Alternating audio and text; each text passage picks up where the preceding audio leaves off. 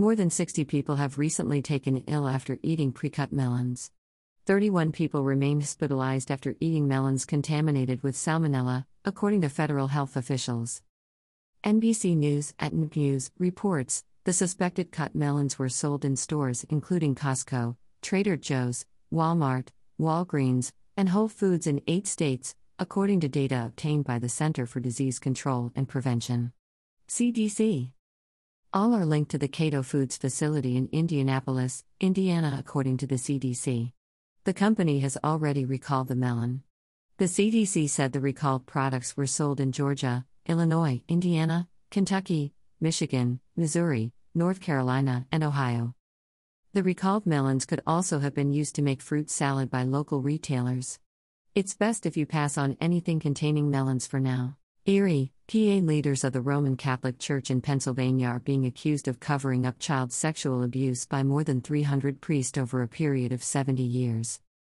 The New York Times, at New York Times, reports, the church persuaded victims not to report the abuse. The church also persuaded police not to investigate the accusations.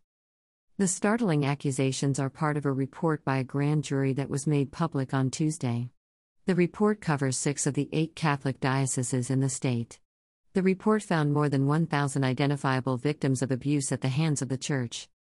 One of the charges in the report alleged that a priest raped a young girl in the hospital as she recovered after having her tonsils removed.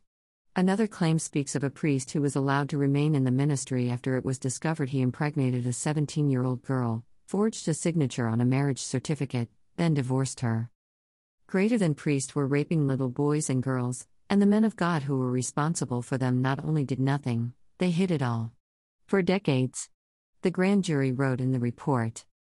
The grand jury's report says church officials were so expectant of claims of the raping of children, that they devised a playbook for when the accusations would inevitably arise. 1. Minimize the abuse by using words like inappropriate contact instead of rape. 2. Assign priests who were untrained in sex abuse cases to investigate the claims made. And 3. If it came down to having to remove an accused priest, don't inform the community or public of the true reason for the removal. Greater than they protected their institution at all costs. As the grand jury found, the church showed a complete disdain for victims. Attorney General Josh Shapiro said in a news conference,